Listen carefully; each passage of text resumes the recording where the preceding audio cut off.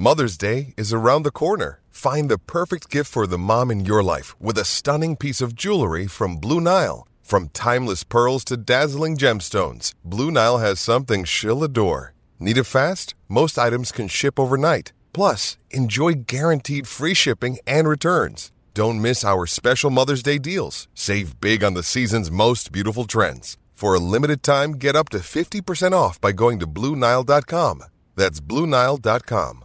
With threats to our nation waiting around every corner, adaptability is more important than ever. When conditions change without notice, quick strategic thinking is crucial. And with obstacles consistently impending, determination is essential in overcoming them. It's this willingness, decisiveness, and resilience that sets Marines apart. With our fighting spirit, we don't just fight battles, we win them. Marines are the constant our nation counts on to fight the unknown. And through adaptable problem solving, we do just that. Learn more at Marines.com. What did we see? We've talked a lot about Auburn the first hour of the show. What do we see is everything else that took place on Saturday that didn't have anything to do with Auburn per se. We discussed what stood out to us, what made national news, so on and so forth. So with that, Brian, would you like to go first?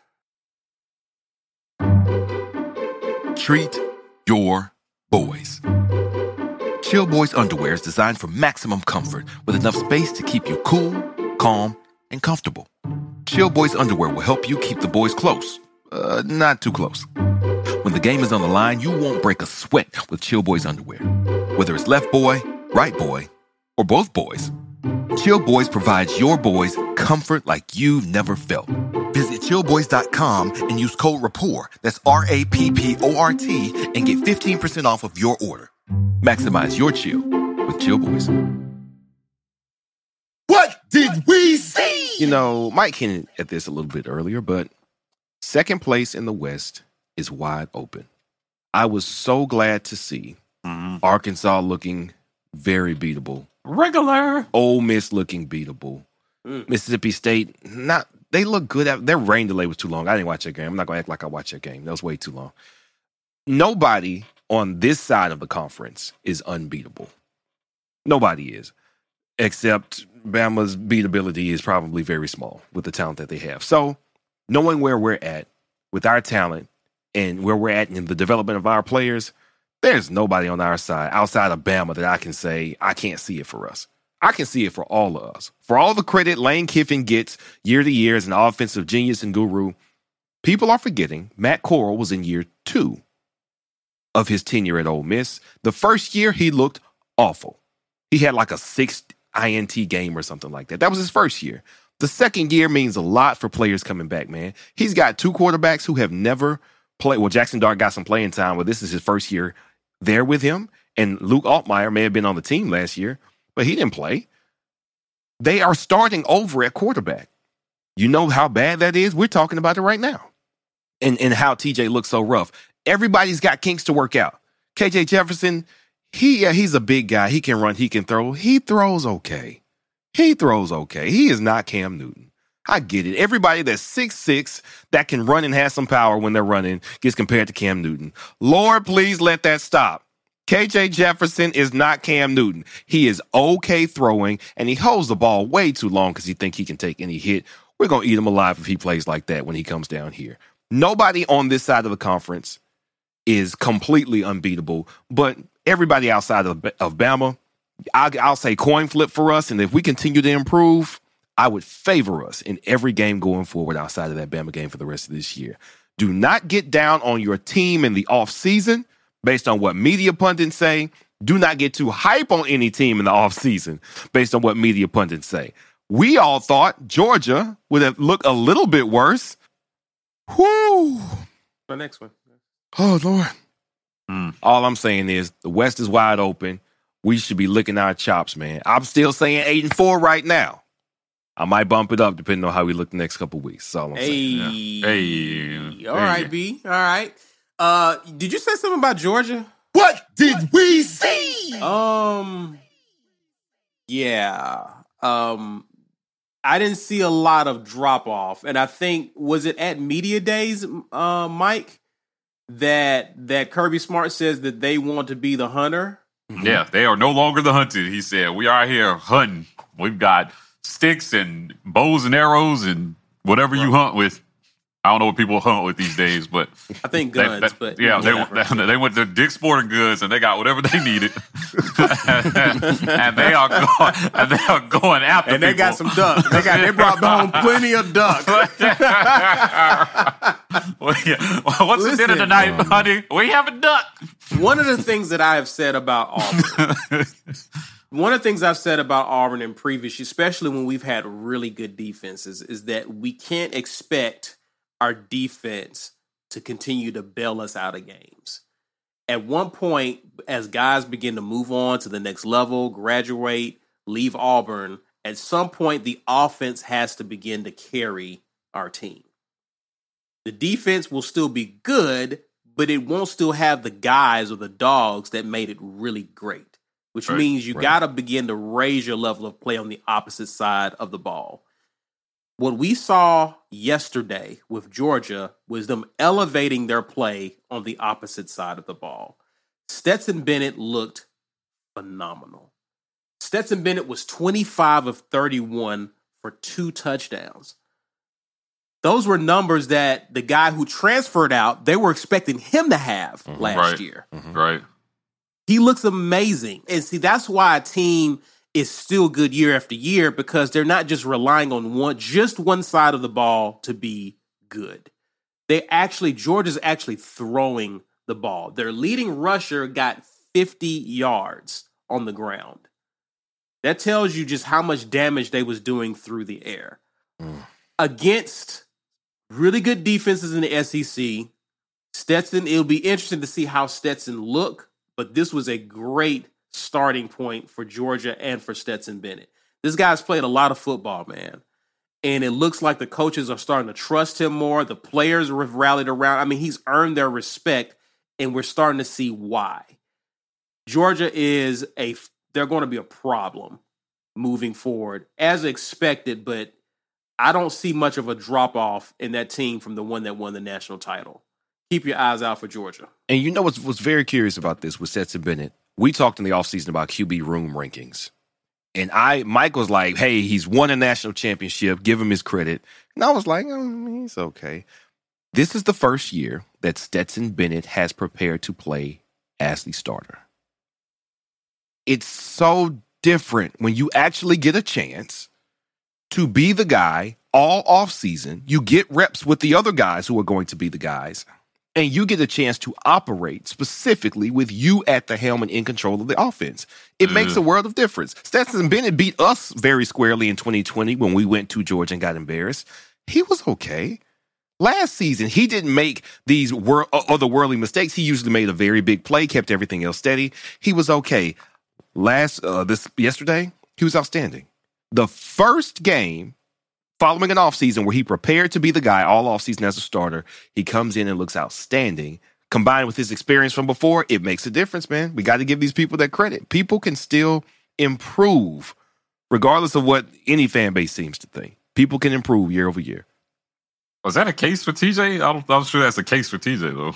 No, I mean, TJ didn't have the experience that Stetson Bennett had, though. Stetson Bennett started 18 games over 2 years? Yeah, fair enough. I mean, I'm just he prepared to be the starter all offseason thing, I think, was interesting. He did, but he did look better than he looked in versus South Carolina. was actually in a quarterback competition all offseason. So. Yeah. So, Kirby did make it clear. I mean, I asked him the question at media days, like, hey, are you even having a competition? And he said that Stetson Bennett has earned the benefit of the doubt.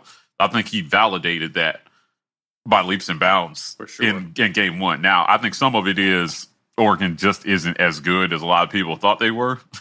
but also it is, you have to give credit when you overwhelm an opponent that you should overwhelm.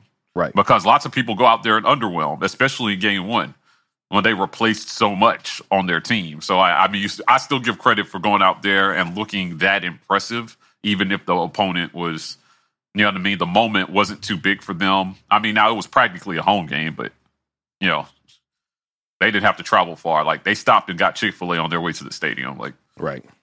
Right. I see what you did there, by the way. I see what you did there. What did we see? Listen, man. Every week I got a problem with my guy, Boomer. And he cost me money, man. NC State cost me money. And there's some bums. And they went out there and they didn't cover. They didn't do nothing that they were supposed to do but win the game. And they barely did that. Barely. They barely did that. Now, I think it's important to note that nobody is as good or as bad as we think they are in week one. Right. And that's it. I yield the rest of my time to Ike Jones. Mike G out. Young athletes need the tools for success on the field and on the court. And now more than ever, in the arena of business. In the new era of name, image, and likeness, Athletic Architects is here for young athletes and parents to help prepare for your financial futures. Let Athletic Architects start helping you build your house. Visit buildthehouse.com and let's build together. What did we see? I have 4-part smoke to deliver today in regard to Oregon. Number 1, head coach Dan Lanning, sir. After the game, you said, I didn't do a good enough job of getting my guys ready to play. You're right. They were completely ill-prepared to do anything that resembled football for that entire football game, offensively or defensively. They looked terrible. Your game plan wasn't terrible on offense, but we'll get back to why that didn't work.